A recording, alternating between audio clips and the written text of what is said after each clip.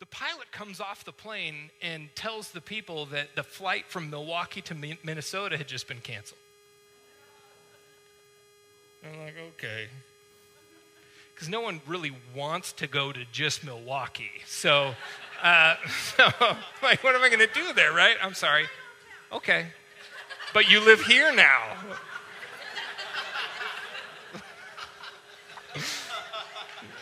I'm just... Sorry, Gene. So,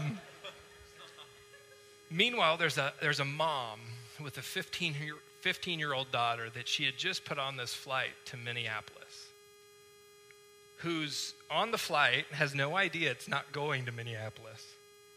And the mom's like, I need my daughter off that plane, and no one's listening to her. And then she says, well, I just need somebody to do something, right? This just like desperate, like, please, somebody do something because I'm in a spot and I will do anything to get my daughter off that plane. And it was horrible. I never made it to Minnesota, and a lot of people didn't make it to where they were going. And I was thinking about that experience and just humanity and how people just get to the end of their rope so quickly. And I'm thinking about this in terms of the story in Ruth. Because if you've just joined us, we've been in this book all summer.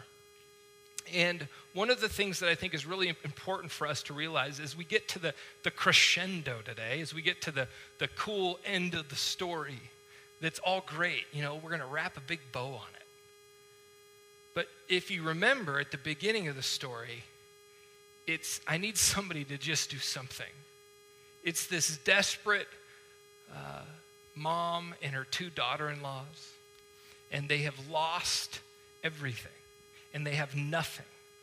And you remember this story takes place in a time, it's called the time of the Judges. And at the last verse in the book of Judges, it says, there was no king in Israel. Everyone did what was right in their own eyes, meaning it was just a free-for-all. Whatever felt good, do it.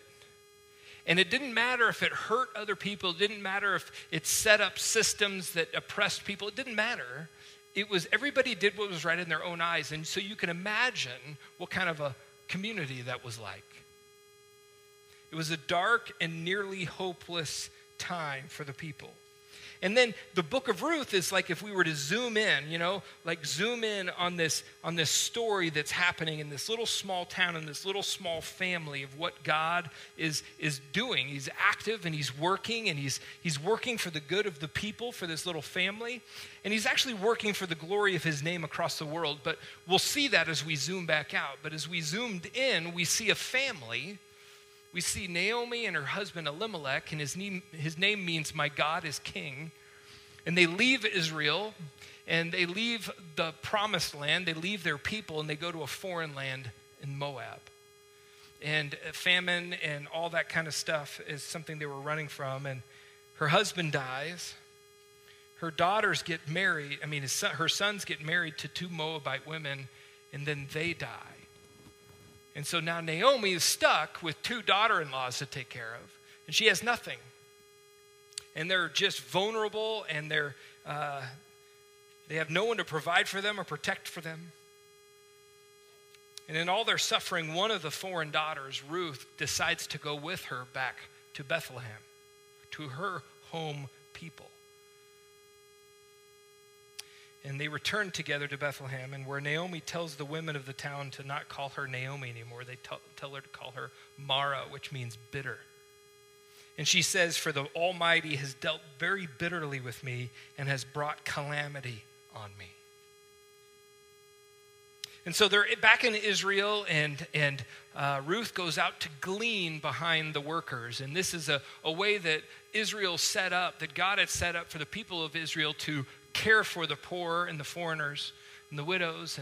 And they would glean, meaning they would follow behind the harvesters, and anything that was not picked or anything was not good or anything that was fallen to the ground, they could harvest that.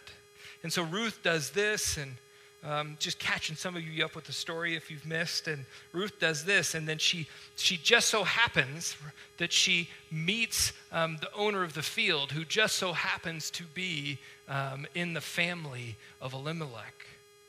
And he just so happens to be a really great and wonderful man.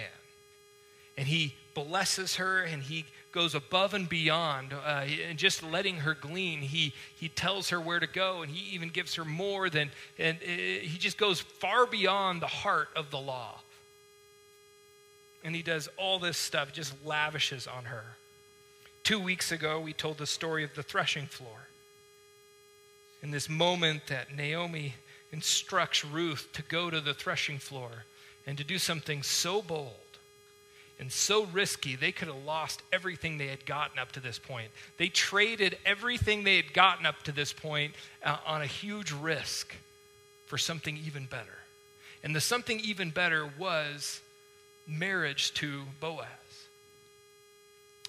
But we find ourselves in this interesting part of the story now, because there's one obstacle.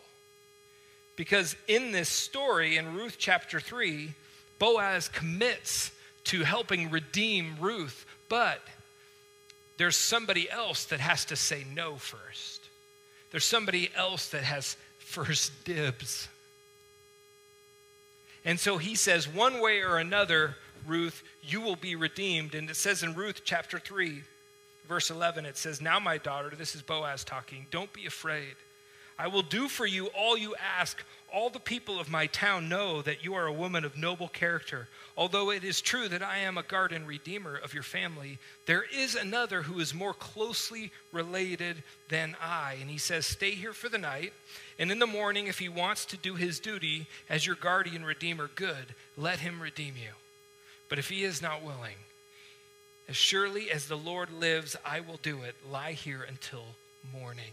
And he says, one way or another, this is going to get figured out tomorrow. One way or another, somebody is going to redeem you. And so we're going to start in the first verse of chapter 4 to finish this story out. And it goes like this. Meanwhile, Boaz went up to the town gate and sat down there, just as the guardian redeemer had mentioned, just as the guardian redeemer he had mentioned came along. Boaz said, come over here, my friend, and sit down. So he went over and sat down. Boaz took 10 of the elders of the town and said, sit here, and they did so. Now, I've got to take a second to just share with you the actual King James version of those two verses. And if you're familiar with the King James version, this has no bearing whatsoever on our service today, on the message. I just find it hilarious. It goes like this. Boaz spake, and he came by, and unto whom he said, ho, such a one. He calls the guy such a one. I thought that was funny. And then he says, turn aside, sit ye down here. That's hilarious. I think that's funny. So they're pirates. Let's get serious now. Anyhow, so what we have here in the first two verses is Boaz actually is true to his word. He promises that he's going to take care of this first thing in the morning. Evidently, first thing in the morning is when business happened at the gate. And Boaz does not waste any time. The first thing he does is head to the town gate. Now, mind you, here's the rest of the story. There's a huge pile of threshed grain on the threshing floor, and he leaves it. I mean, obviously he's got workers. But I mean, the whole economic pile, he leaves it to go take care of this matter that is that important. And he goes, and the grain is on the pile. It reminds me of the story that Jesus tells about the treasure in the field. And he says, Jesus tells this little parable, and it's this really powerful parable. He says, a man finds a treasure buried in a field, and he sells everything he can to buy the field. because that is so important. He drops whatever he's doing, and he does everything he can to buy this field. And there's this kind of this idea that that's what's happening here, that Boaz is making this his number one priority. He's got to make this happen. This is the most important thing he could do in the moment. Now, the gate of any town in Jewish culture was where business was done. It's where courts were presiding. It's where everything was handled. And it was usually handled in the morning, so you could get off and go on and do your business. And so what would happen is if there was news to be had or things to be dealt with financially, you would do it in the morning and then go about your business. And so there was always the elders of the town there to be witnesses to what was happening. So the gate, high traffic, a lot of people. Think of like an old town diner where the people were there every day, and you just heard the news, you heard the gossip, and people lent out tools and figured out different things, talked about the harvest. Men would sit in the city square, and they would convene court if they needed to. So the closest kinsman to Naomi was probably coming in to get some business done and to deal with news that was happening. And he unwittingly ends up in a real estate transaction deal, because Boaz is about to present to him the possibility of more land for him to buy, Naomi's. Verse 3, it says this. Then he said to the guardian redeemer, Naomi, who has come back from Moab, is selling the piece of land that belonged to our relative Elimelech. I thought I should bring the matter to your attention and suggest that you buy it in the presence of these seated here and in the presence of the elders of my people. If you will redeem it, do so. But if you will not, tell me, so I will know. For no one has the right to do it except you, and I am next in line. I will redeem it, he said. I mean, so this is like a no-brainer for him, right? It's a no-brainer land deal, because here's what's happened. Here's what he knows, this guardian redeemer knows about Naomi. She doesn't have any kids. So she doesn't have anybody that land is going to go back to. See, Jewish land laws were more like lease laws in the sense that if you bought someone's land, they could conceivably go back to the family of original ownership at a certain point, depending on circumstances and how family trees forked and different things like that. And so he's kind of led to believe that Naomi's kind of cashing in her 401k, that she's trying to get this land off of her, that this money's gonna provide for her. And mostly he knows that when Naomi dies, it's free and clear his land. I mean, this is like a deal right here. This is, of course, he doesn't even hesitate. He says, I will redeem it. I'll buy it. Right here. Let's do it right now. I mean, it is a no-brainer. Except for there's fine print. Right? And this is where I think Boaz is super shrewd. I mean, he's probably thinking about this all the way over from the threshing floor. He's like, how am I going to do this? How am I going to actually make this go in my favor? Verse 5, then Boaz said, on the day you buy the land from Naomi, you also acquire Ruth the Moabite, the dead man's widow, in order to maintain the name of the dead with his property. Whoa. Right? Oh, just so you know, you get Ruth too. And as Ruth's redeemer, you're actually more than just going to have to provide for her. You're going to have a son with her. That's a big deal. And once the Redeemer buys the field from Naomi, he's buying Ruth. He's in a sense got these two women to take care of, and he has to perpetuate their family. At this, the guardian redeemer said, this is verse 6, then I cannot redeem it, because I might endanger my own estate. You redeem it yourself. I cannot do it. I mean, there's no hesitation to buy it initially. And this is a game changer for him.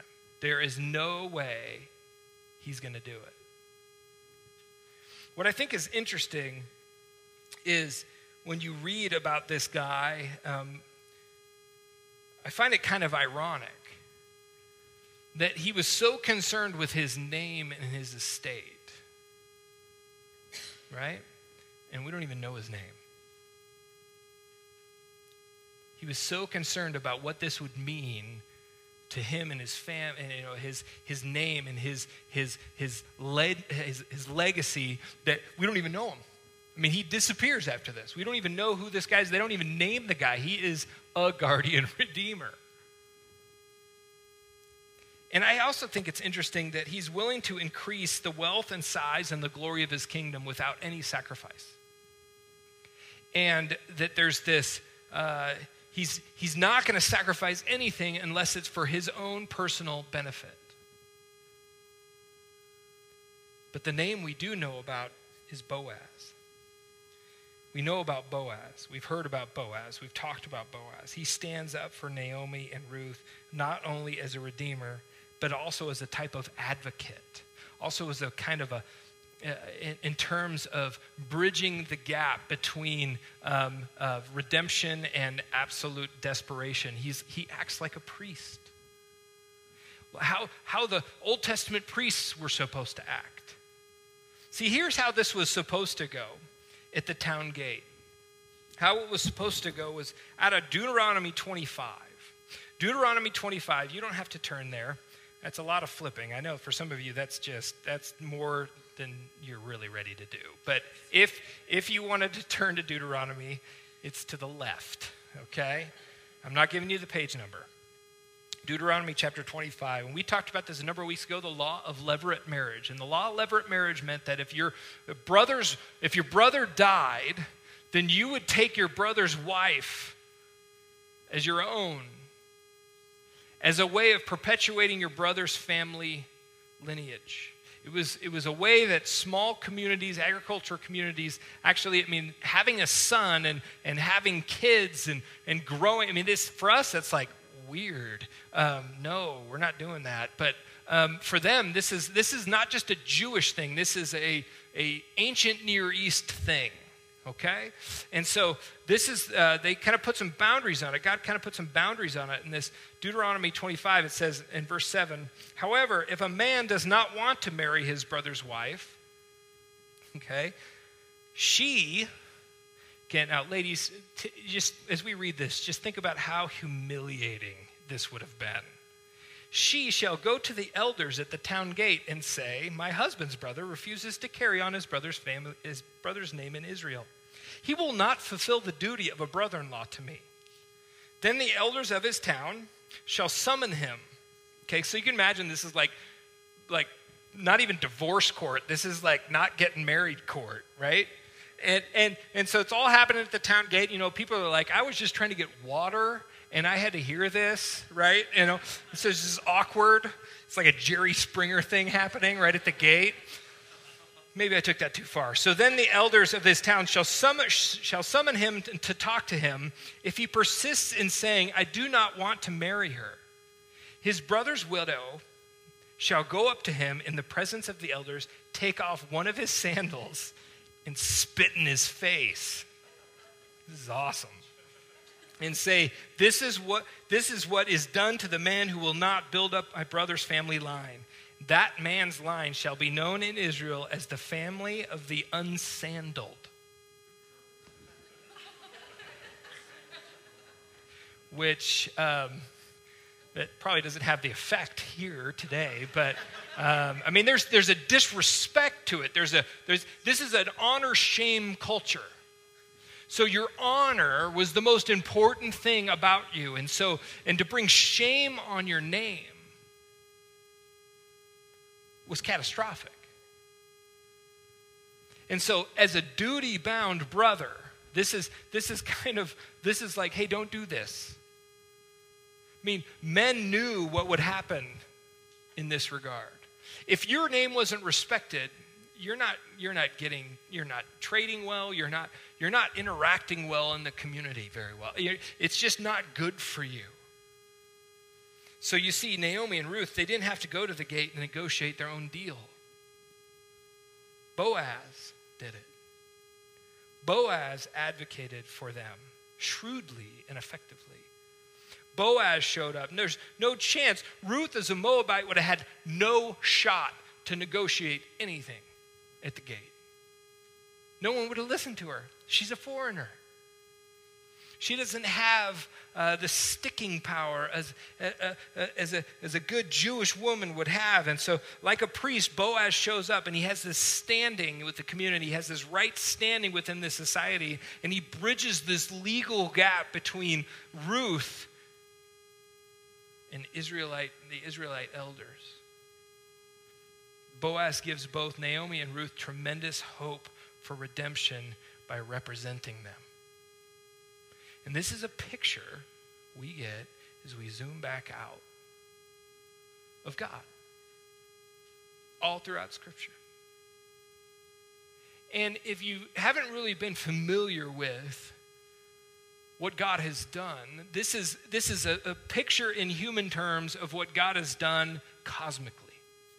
This is a picture in human terms in a small family, in a little microcosm of society, in a little small time that God is doing right now actively in our midst. Now it says in verse 7, it actually talks about this whole sandal thing. It says, now in earlier times in Israel, for the redemption and transfer of property to become final, one party took off his sandal and gave it to the other.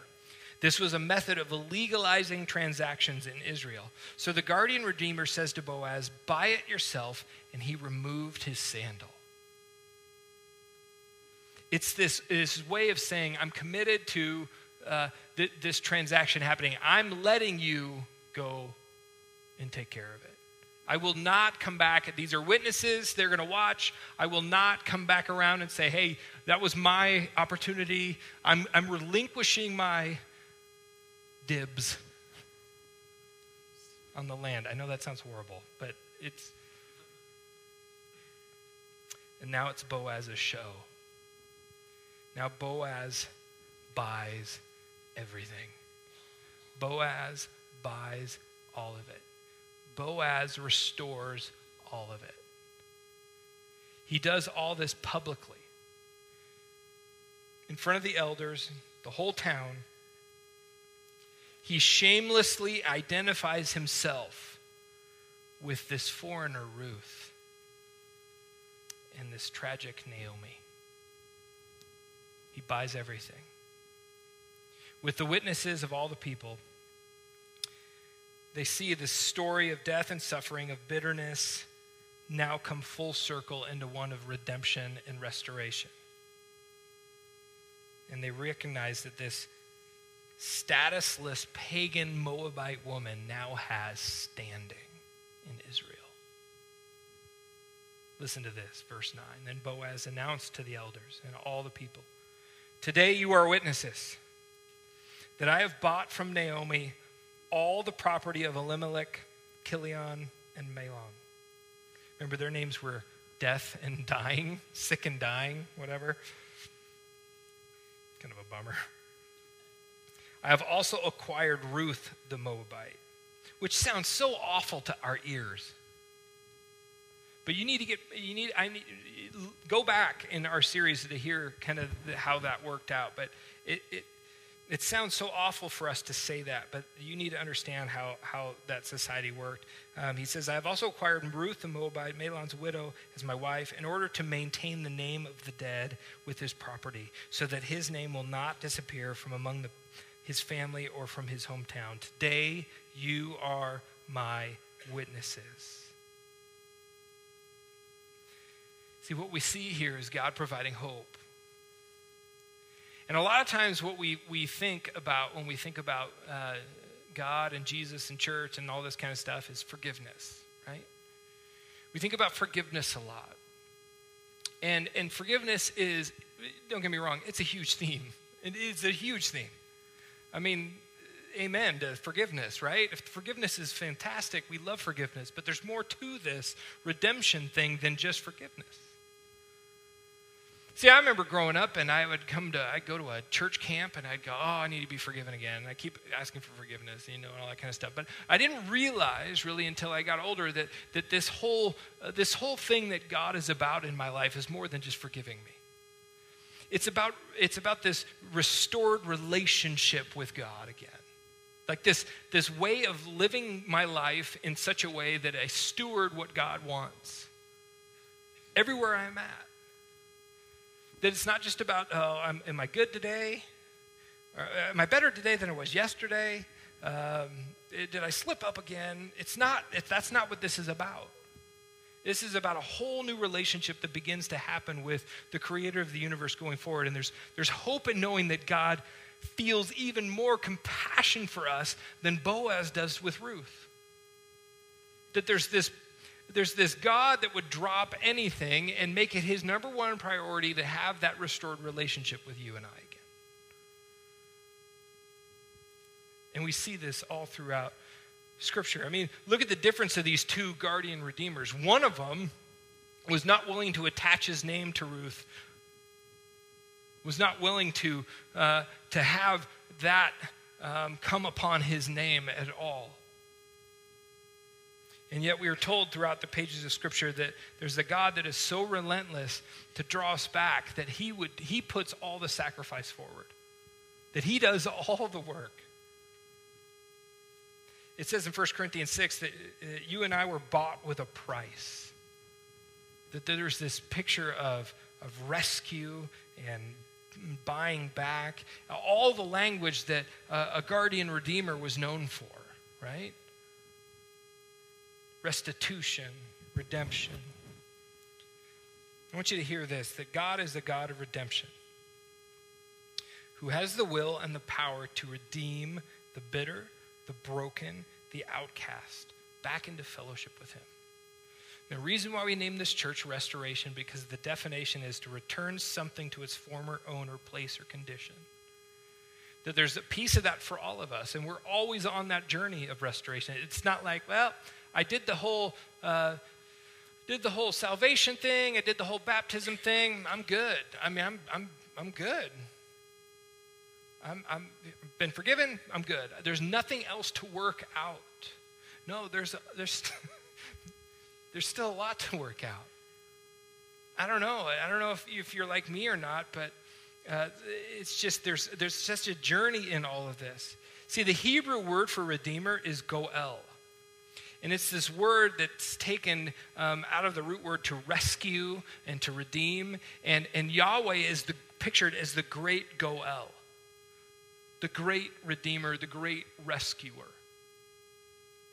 And I think it's important for us to remember, kind of like the beginning of the story. I mean, we spent 3 weeks at the beginning of the story when it was just brutal, when there was just no hope, and any moment they could have been overtaken by anybody and forced to do whatever. And for the first chapter, it's just desperate and painful and bitter. And we spent 3 weeks in it. And I don't know if you remember why I told you, but I said, I feel like we've just got to just sit in this for a while. And I think so much of the time we are always like trying to run away from that, right? As Americans, we're so quick to run away from a feeling bitter and resentful and disappointed and discouraged and in desperation. We try to fix it with everything. We try to medicate it. We try to escape it. But there's something about feeling our own bitterness, our own despair, and our own emptiness that makes the redemption piece so much better. Listen to what happens as this story finishes up. In verse 11, it says, "Then the elders and all the people at the gate said, 'We are witnesses.'" I mean, this is like a Tuesday morning. I mean, it was just like a normal day, and this event happens. "We are witnesses. May the Lord make the woman who is coming into your home like Rachel and Leah, who together built up the family of Israel. May you have standing in Ephrathah and be famous in Bethlehem. Through the offspring the Lord gives you by this young woman, may your family be like that of Perez, whom Tamar bore to Judah." And these are all, I mean, we could have lots of conversations on all these people. So Boaz took Ruth, and she became his wife. Verse 13. When he made love to her, the Lord enabled her to conceive, and she gave birth to a son. The woman said to Naomi, "Praise be to the Lord, who this day has not left you without a guardian redeemer. May he become famous throughout Israel. He will renew your life and sustain in your old age. For your daughter-in-law, who loves you and who is better to you than 7 sons, has given birth to him." Then Naomi took the child in her arms and cared for him. The women living there said, "Naomi has a son." Wait a second. Does that mess with you a little bit? I thought that was Ruth's son. Well, it turns out Ruth has handed this son to Naomi. That this is like something more redemptive in this story than we could have ever imagined. Remember, in chapter 1, it was like, I don't have a chance of having a son. I don't have a chance of any of this happening. So the woman living there said, "Naomi has a son," and they named him Obed. He was the father of Jesse, the father of David. And as we see that lineage go further in Matthew chapter 1, we know who else is a part of that lineage. What I find so amazing in this story is in chapter 3 when Ruth comes to the threshing floor and she says to Boaz, "Cover me." That picture is a picture of atonement. Atonement, the word atonement means covering. It's this idea that you are the only one that could cover me. You're the only one that could protect me. You're the only one that could make this all redeemed. And Boaz says, "I will do it. I will rescue you. I will liberate you. I will provide for you. I will cover you." And that is the groan and the ache for all of us. That is this universal humanity groan and ache. I'm reminded of the conversation that Jesus has with Nicodemus. And if you don't know, it's a famous football verse that we get that from. But the verse after the famous football verse goes like this. And this is Jesus talking to Nicodemus. He says, "For God did not send his son into the world to condemn the world, but to goel the world through him, to redeem the world, to rescue the world." This is the universal, unrelenting, passionate heartbeat of God for us. And it should move us somewhere. And so I don't know today where the distance is between your head and your heart on this. I don't know if there's so much pain in your life that you get to the point where you're just like, I don't know if I can believe that. I don't know. You might find yourself a little bit like Naomi, was so bitter.